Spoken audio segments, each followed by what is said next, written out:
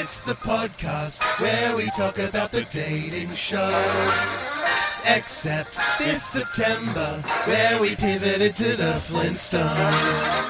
Prehistoric attitudes and scenes, just like we are used to on our screens. This month on the podcast, it's a yabba dabba doo time. We're doing this now. I'm sorry to the subscribers.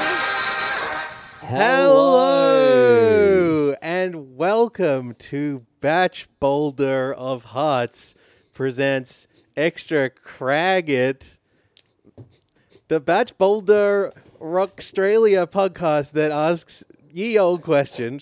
We can still do that. Max is upset with me. Keep going. Okay, it asks the old question. Oh yeah, that's my bit. Yeah. What do you... Wait, no, I fucked it up already. What yabba dabba do you yabba dabba do with an arts degree? I'm still not sure I know. It's really good. We were behind the curtain. We can reveal this. We were like, well, we should start with yabba dabba do, right? But Max was like, no, we're gonna wait a second, and I'm glad we did. It was worth it, I think. My name, by the way, is Xavier Rockbetsky Noonan, and I love the Flintstones, and I hate the Coronasaurus.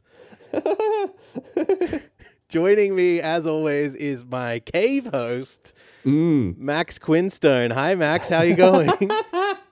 It was right there. It was really good. No, I'm great. I am really excited that we have made this pivot into the land before time. That's what we've watched. Right. Yes, here. I'm really excited to talk about everything to do with the Flintstones Littlefoot as it relates to Okay, good. Yes, we are as it relates to love. What else? Why are we doing this? A great question that will reveal. Hopefully, the answer will come to us at some point over the next. Yes, it does seem like something that we'll have to reckon with. Discover along the way. Yeah, because I can't remember is the long and short of it. It sort of came up, and now we're doing it. I was at a bar with some friends, maybe a week ago or whatever, and it was. I had spent that day working. It was like I was catching up, and they were like, "What have you been up to today?" I was like, I've been doing the theme song for our Flintstones month themed episode of my Bachelor podcast." And they went, "I have a series of follow-up questions," and I wasn't really equipped to answer them. But yeah, I'm hoping that we will sort of dig these things up like fossils of truth as we proceed with this episode. But firstly, I would like to acknowledge that today we are recording on the land of the Gadigal people of the Eora Nation and pay our respects to the traditional owners and custodians of this land. We acknowledge that sovereignty of this land was never ceded and that it always was and always will be Aboriginal land. It is very weird to talk about this property, this intellectual property, which takes place long before like European settlers came to. It feels like essentially, if we are to boil down the joke of the Flintstones, it's like, what if there were dumb modern white Americans who existed long before, who were in this world. I don't know. Yeah. Yeah. It feels like, let's not dig too deep into in the that. Stone Age. Right, exactly. Yes, okay. So, as I'm sure you are all aware, September 22 is, of course, Flintstones month on the Bachelor of Hearts podcast. And today we are kicking things off with an episode about the 1994 live-action big screen adaptation of the classic cartoon. Directed by Brian Levant, who was already known for helming Problem Child 2 and 1992's Beethoven. Great movies. Yeah. Have you seen either of those? I've seen Beethoven. Hell yeah. Putting it on the list. I've seen Beethoven 2 and I love it. I haven't seen Beethoven 2. Oh no, is it called Beethoven 2 or Beethoven 2nd? Beethoven 2nd is what it is. Which is one of the best sequel titles in history. Really smart. Really, really good. Levant would go on to direct Jingle All the Way, Snow Dogs, Are We There Yet, and a couple of live-action Scooby-Doo movies, but not the ones you're probably thinking of. Yeah, not the one that was filmed in Tangalooma. Is that right? Yeah, did you know that? No. In fact, I'm not even really 100% certain what Tangalooma is. Tangalooma is an island off the coast of Queensland where they have lots of dolphins. Ah. Yeah, it's like a dolphin island, and the resort there was once used as part of the set for Scooby-Doo, the movie. Wow, that's awesome. Night of the Haunted House or something? I think the first one has no subtitle, and the second one is called Monsters Unleashed. That one. Yeah, right. Okay, yeah. We are not here talking about Scooby-Doo, although that month may come. Yeah, Who knows? But yes, this movie has an all-star cast. It was a box office smash hit. But in this day and age, I think it stands as a curious relic from an era just before Hollywood's current obsession with live-action remakes and tentpole blockbusters exclusively based on existing intellectual property. You know, I feel like culturally speaking, there is a period in time that's being preserved here that isn't just the prehistoric Stone Age time. You know what I this mean? is really true, right? Like this is a seed maybe for what will come in the future when we're looking at things like the million Marvels that exist and all of the Star Warses and all of the things that we just want to remake in the year 2022. This, like, as a live action property, as a version of a 1960s cartoon, I don't know, I kind of love. Yeah, so let's do initial reactions, right? And we'll obviously talk in a much more detailed way about this as we proceed with the episode. But like, yeah, I thought this was really good. This movie rocks. Yeah, this movie does rock. Thank you, Max. Yeah, I watched it 2.5 times this week. I did not get through my third viewing with commentary, unfortunately. Because I went this morning, it was much too late, but this morning I went to the shop and was like, oh yeah, I wonder if this is kicking around. And I did manage to secure my copy of the Flintstones on DVD, a DVD which was made in 1999.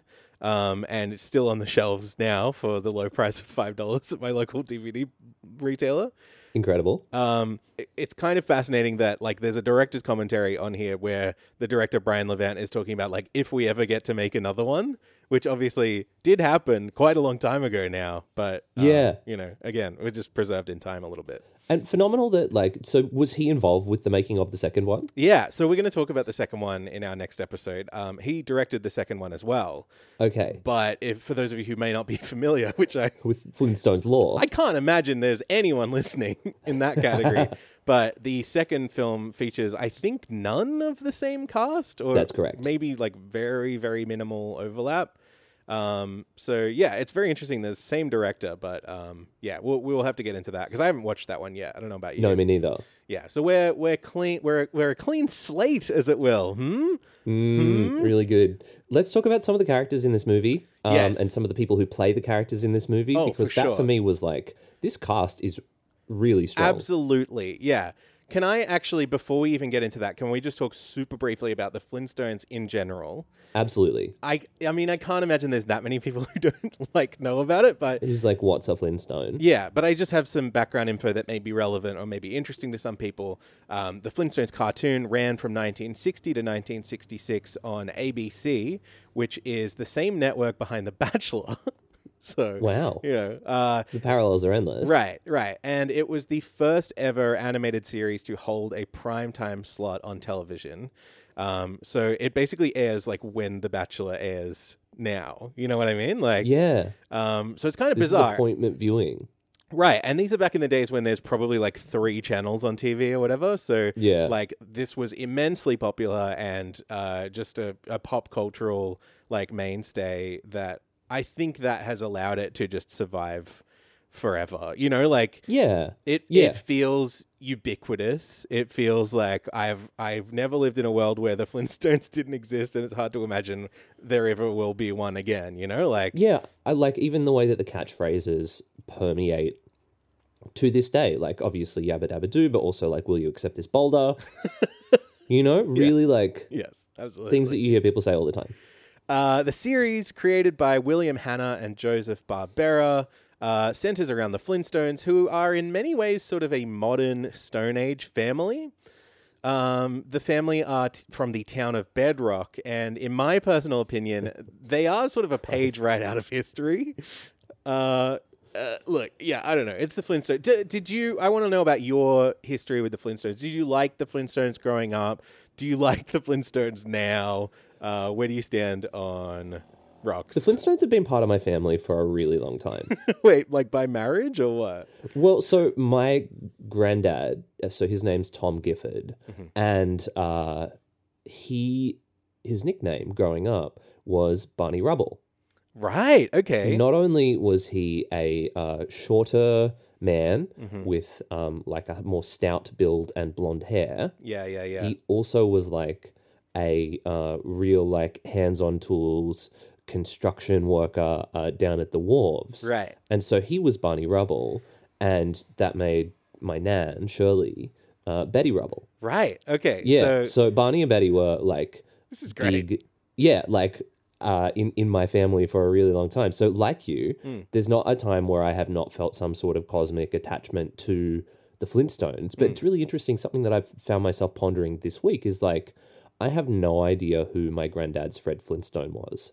Right. Yeah. Because obviously you can't really have a Barney in a vacuum, right? That's right. Yeah. I like, wonder. Is your granddad still with us? Is there any chance? No. He died in like 2005.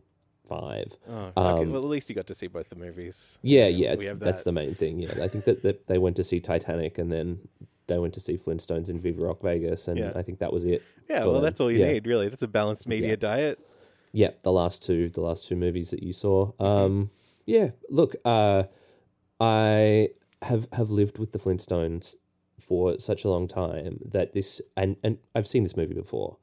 Childhood, growing up, this was like, it felt like it was on every Friday at 6:30 on Channel 10. It seems like it's a big TV movie. It's a real like crowd pleaser, mainstay. You can kind of put it on any time of day or night and it will play to basically any audience about as well. Yeah, there's a timeless quality to this because it's set in the Stone Age. It's really bizarre that. Yeah, it funnily enough has not aged very badly. No. And we'll talk a bit about like some of the production choices that have enabled it to have pretty long legs.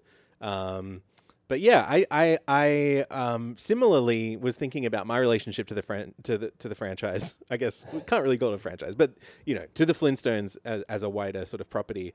I don't know for sure, confidently, that I could say that I have ever watched any episodes of the Flintstones, but I am so culturally aware of it, and I know like the game of every episode. It's like sort of based on The Honeymooners, like this sort of very old style, like sort of sitcom premise, and obviously you've got the little game of like all of the appliances and tools and stuff are actually like a little guy, and like I'm very aware of everything that happens in it, but I'm like couldn't tell you the plot of any episodes in particular, really. No.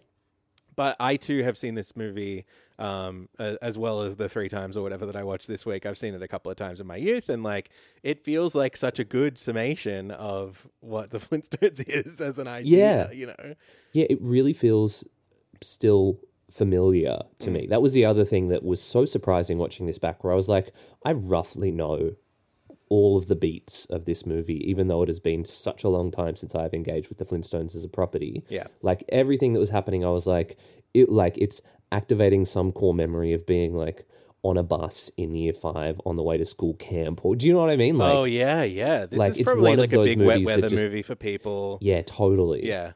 I also want to acknowledge another small part of the Flintstones legacy that I remember being obsessed over when I was a teenager, which is this very infamous ad campaign that they ran in the 1960s.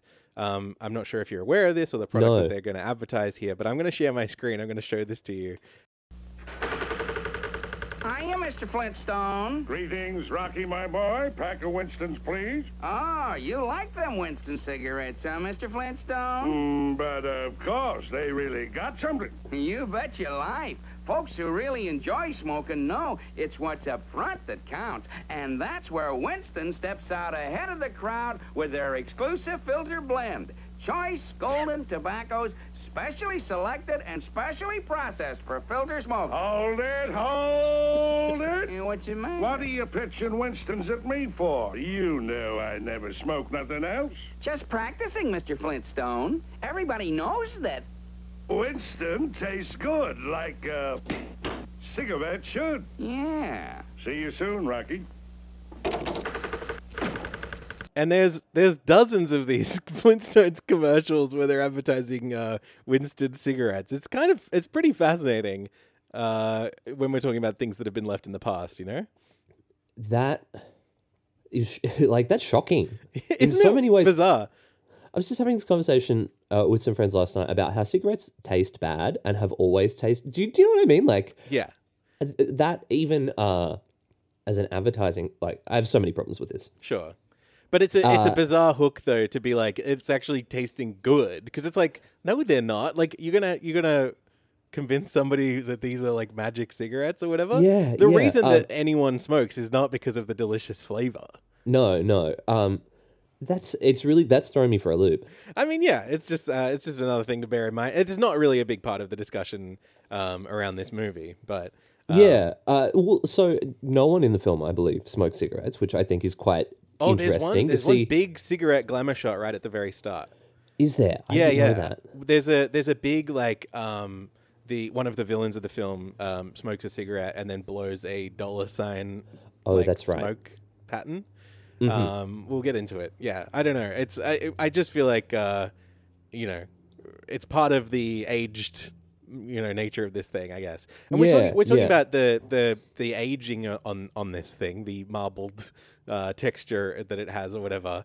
The Flintstones live action movie that we're talking about today was released 28 years after the series aired its last episode, and we are now recording this episode of our podcast 28 years after that. So that's pretty good, right? I did some math this week. I was like, actually, it makes sense for us to be doing this podcast, and it's embarrassing that nobody else did it all year. Yeah, exactly. And I do want to say happy 28th anniversary to the Flintstones movie, and happy 56th anniversary to the Flintstones the series. That's right. Yeah. So it's like so now we're doing this episode 28 years ago. The film was released. 28 years before that, the show was on the air, and of course, 28 years days. I was going to say 28 years before that is, of course, when all of this stuff actually happened in real life. That's right. Yeah. Right. Good. Yeah. This is the events that the film and series are based upon. So yes. And then 28 days later is, of course, a slightly different thing. So let's talk about like the lead up to this thing, because obviously we have this like humongously successful 1960s TV show. A bunch of years go by, 28 in fact. So the rights for a live action feature film version of the Flintstones were initially purchased in 1985 by producers Keith Barish, co-founder of the Planet Hollywood restaurant chain. Oh, wow. And Joel Silver, who is a big Hollywood producer guy. He's the inspiration for Tom Cruise's character in Tropic Thunder. Right, okay. If you've seen it. Stephen E. D'Souza, who is the screenwriter of Die Hard, wrote an initial script, which was rejected. In 1987. Yeah, around there, yeah. And then Mitch Markowitz, the writer of Good Morning Vietnam, was hired. According to Markowitz, his version was a riff on Steinbeck's The Grapes of Wrath, wherein Fred and Barney leave their town during a terrible depression and go looking for jobs. They wind up in trailer parks trying to keep their families together. And then this quote, they exhibit moments of heroism and poignancy. I love anyone who has taken this so seriously, as I think we are kind of doing on this podcast as well. This is precisely my shit. Like, I love this. Absolutely. So that script was deemed too sentimental by then director Richard Donner, who was attached to the project for a while. Richard Donner is the director of the Lethal Weapon films. He's the director of the original Superman. So the whole project was tabled because they could not figure it out until the rights were eventually purchased by Amblin Entertainment and Steven Spielberg. So Steven Spielberg, or Steven, what is it? Steven Spielrock? Spielrock, yeah. Which it's phenomenal that his name is attached to this property. Just by the way. Oh, of course, yeah. Well, I honestly think like he is a big part of the reason why this thing is actually really effective. Yeah. So Spielberg had just. He had just worked with John Goodman on the movie Always, and he was determined to cast him as Fred, and he wanted to hire Brian Levant due to his love of the series. Apparently, Brian Levant, is it Levant or Levant? I couldn't work that out. He has like a big Flintstones collection at home, which I think is hilarious. So everything leading up to that point was tossed out, all the previous drafts of the script. And Levant recruited an all-star writing team, which comprised TV writers from places like Family Ties, Night Court, and Happy Days. He dubbed this writing team the Flintstone 8, and he conducted a series of roundtable writing sessions, each of which was attended by new writing talent. And according to the director's commentary on the DVD, there were 33 writers in total across the life of the project, which is like... That's right, yeah. Far from standard. It is like... It's how you write TV, I guess. And Sure, it's even a lot sure. of writers for a TV show, but it's like... He was like, we need this to be like a superstar sitcom writing team, you know? Sitcom is exactly the phrase that comes to mind when I think about how this movie has survived for such a long time, because it has all of those classic sitcom beats. Yes.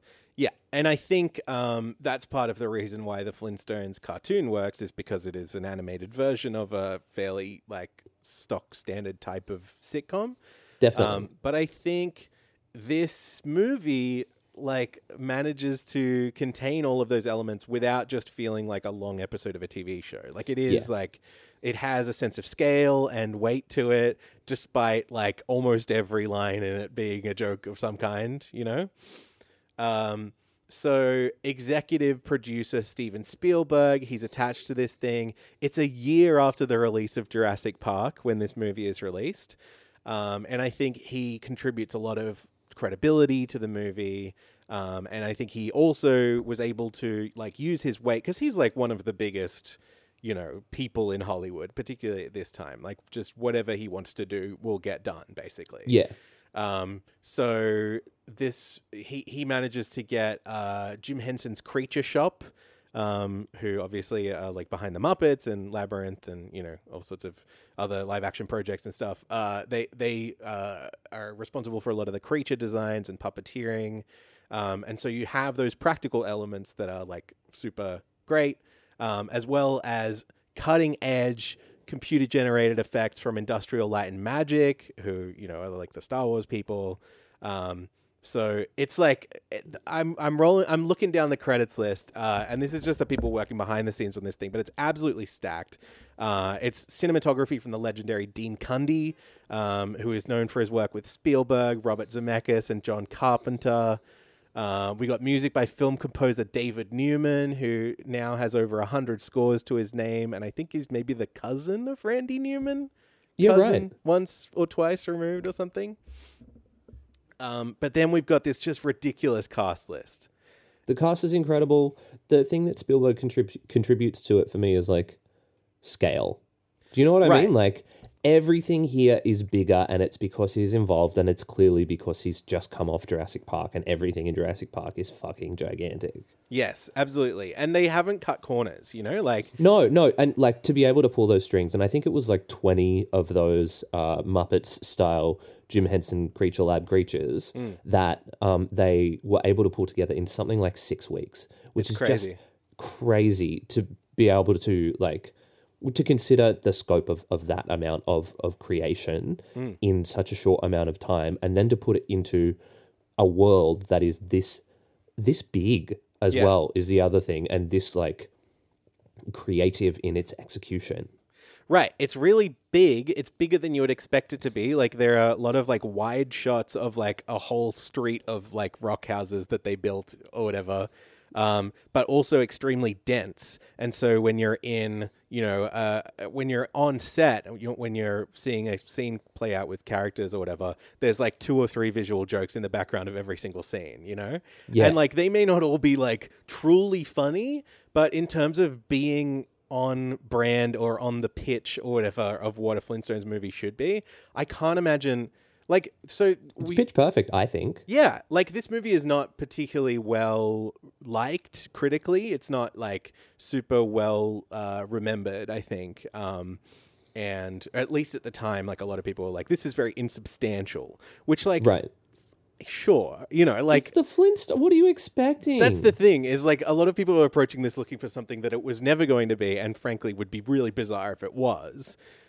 But I truly think like a lot of the production is just like spot on, perfect, as good as you could possibly ask for it to be. you've got like perfect. I truly think like really fucking great casting. John Goodman, of course, is Fred Flintstone.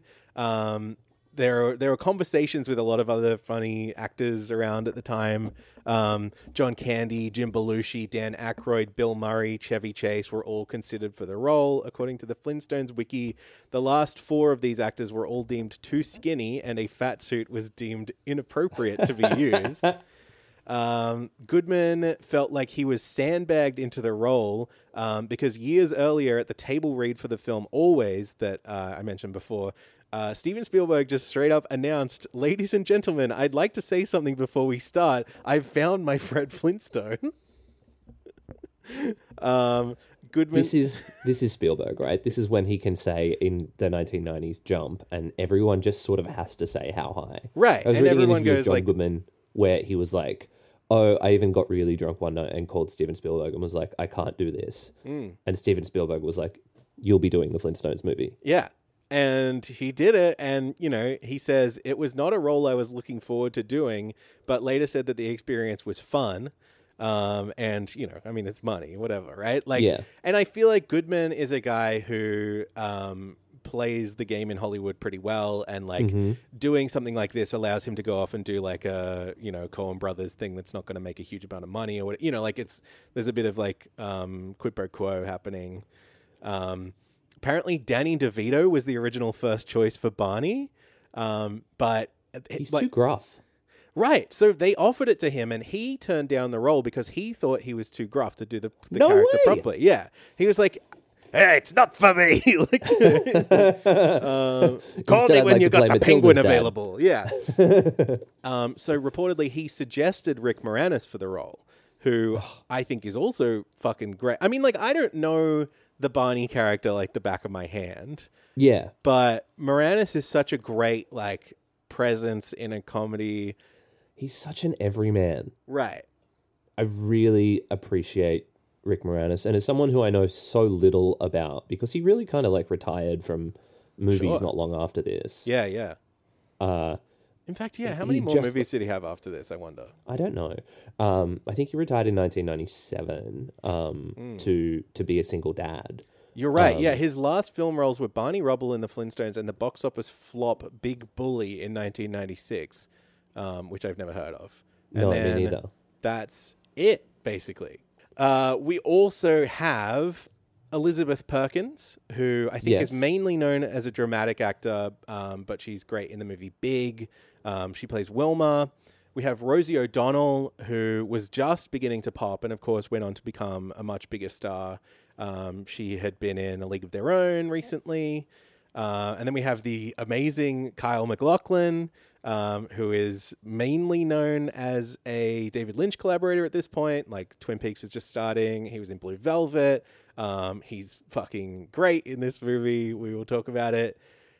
You've got Halle Berry, who had just broken out. Like, this is very early in Halle Berry's career. Yeah. She was in the 1992 movie Boomerang, which I haven't seen. So Halle Berry playing the character of Sharon Stone. Right. So let's talk about this, right?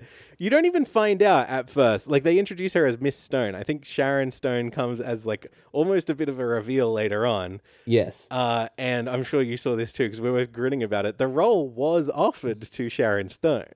Incredible. And she was forced to pass it up because she had, like, scheduling conflicts. She was filming Basic Instinct, which is a much bigger role for her and, like, a much bigger part of her career. Well, so I think it was that, but I also think she passed it up to film Intersection. Oh, is that right? Yeah. So I think that at that time, I just figured because it was out the same year, but I didn't really read that anyway. So I was reading up on this. So she went away to film Intersection, and the reason that I know about this is that I was looking up this film as you said, critically not that well received, and received a bunch of Golden Raspberry Awards, which... I knew we were going to talk about the Razzies. I didn't know it was going to be so soon. Okay, I don't really know what this means. What are the Razzies? It's just, I mean, like, you know, the Razzies are a annual sort of I guess like a parody of the Oscars or whatever. But basically it's like we hand out awards to our least favorite movies, our movies and performances and stuff that we thought were the worst. And generally it's just like an annoying like thing where they're weirdly mean to people.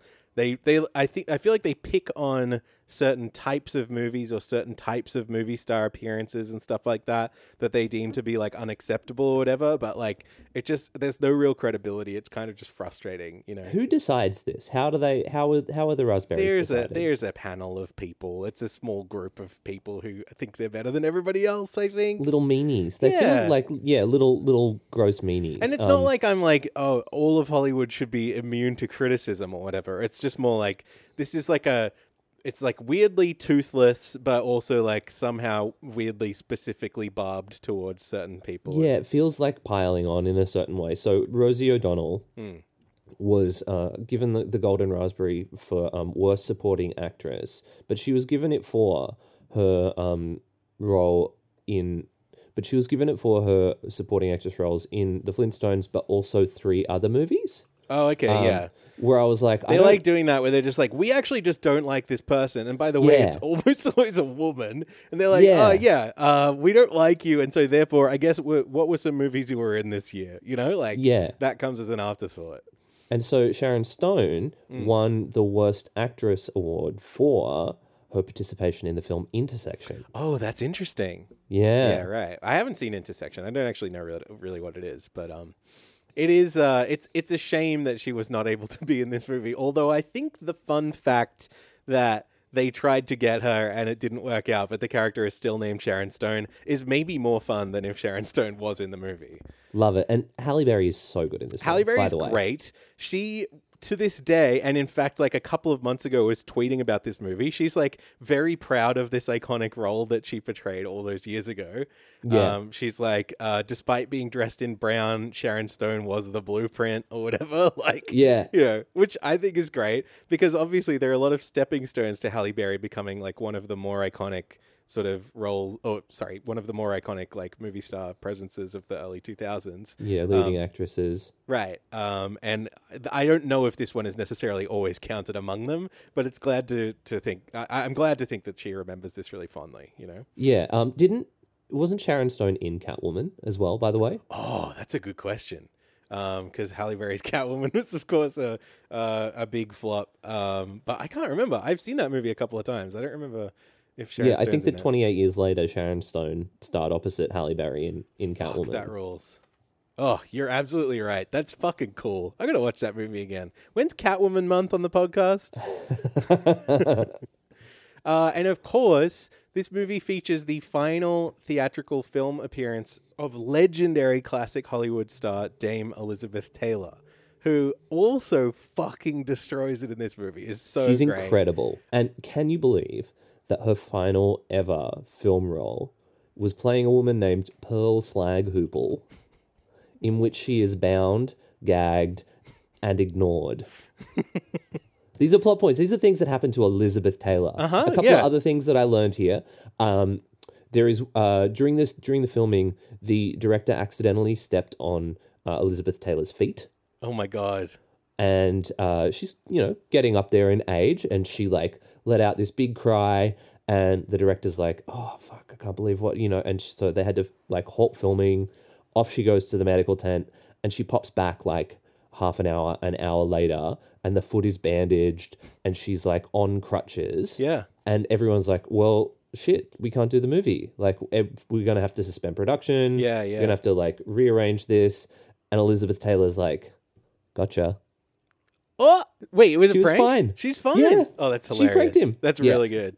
Can we, before we even talk any more about, there is a lot of foot stuff going on in this movie. Oh, yeah, this is the other thing, right? Yeah. This movie could not be made in the year 2022 without being considered erotica. Yeah, it's truly, it's got the very Tarantino sort of gaze of like, feet are coming up in every second scene. It's truly bizarre. Like, that stands out in a way that you cannot ignore, even on one viewing. So the entire set was a glass-free zone because everyone was filming barefoot. Oh, of course, that makes sense. So glass was banned from the set. They had to ship in special dirt for them to use. There's like one scene where they, much like in the Flintstones cartoons, obviously the car is driven by the Fred's 2 feet, as they say in the theme song, and in order to hit the brakes, you just like slam your feet into the dirt, right? So, in the director's commentary, he was talking about how they had to ship in like special dirt that had been like filtered down to remove any impurities or whatever, so that they could do that one scene. And obviously, it still wasn't John Goodman's feet. They had like a foot double come in and do that. I was like, that's like a day of production is working on that one shot to get the foot shot. Mm-hmm. But there are plenty of other foot shots. Yeah, totally. Yeah. Yeah, I mean, look, I think maybe we should start running down the whole plot and, talking about the things that pop up as they do. And maybe, unfortunately, I feel like this is probably time where we have to say farewell to the free listeners. I hope you have enjoyed this little, wetting your beak. Or whatever. Yeah, you addict a bird beak. Right, there are birds. You don't know this yet. If you didn't watch the movie. Freaky bird creatures. There's a lot of bird stuff. Yeah, look, pterodactyl bird situations.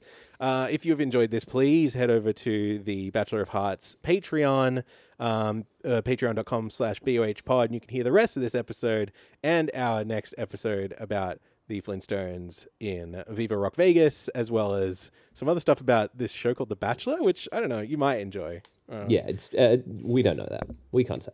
Right. But thank you so much for listening up until now, and please remember to rate, review, and subscribe, and share it with your friends. Put a thumbs up in the comments, wherever. Put a thumbs up in the comments, folks. Put a little rock. There's a caveman emoji, right?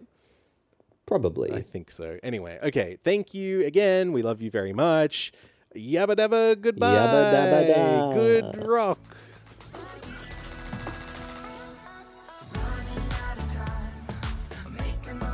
Rocks before me, searching for rock to lead me to the end of the stone. Rocks, following my heart so boulder. Rock will lead me to the end of the stone. Stone. Stone. All my life, I've waited for years, hearing your voice, music to my ears. From the first moment you entered my life, I just want hope with the husband and Wilma.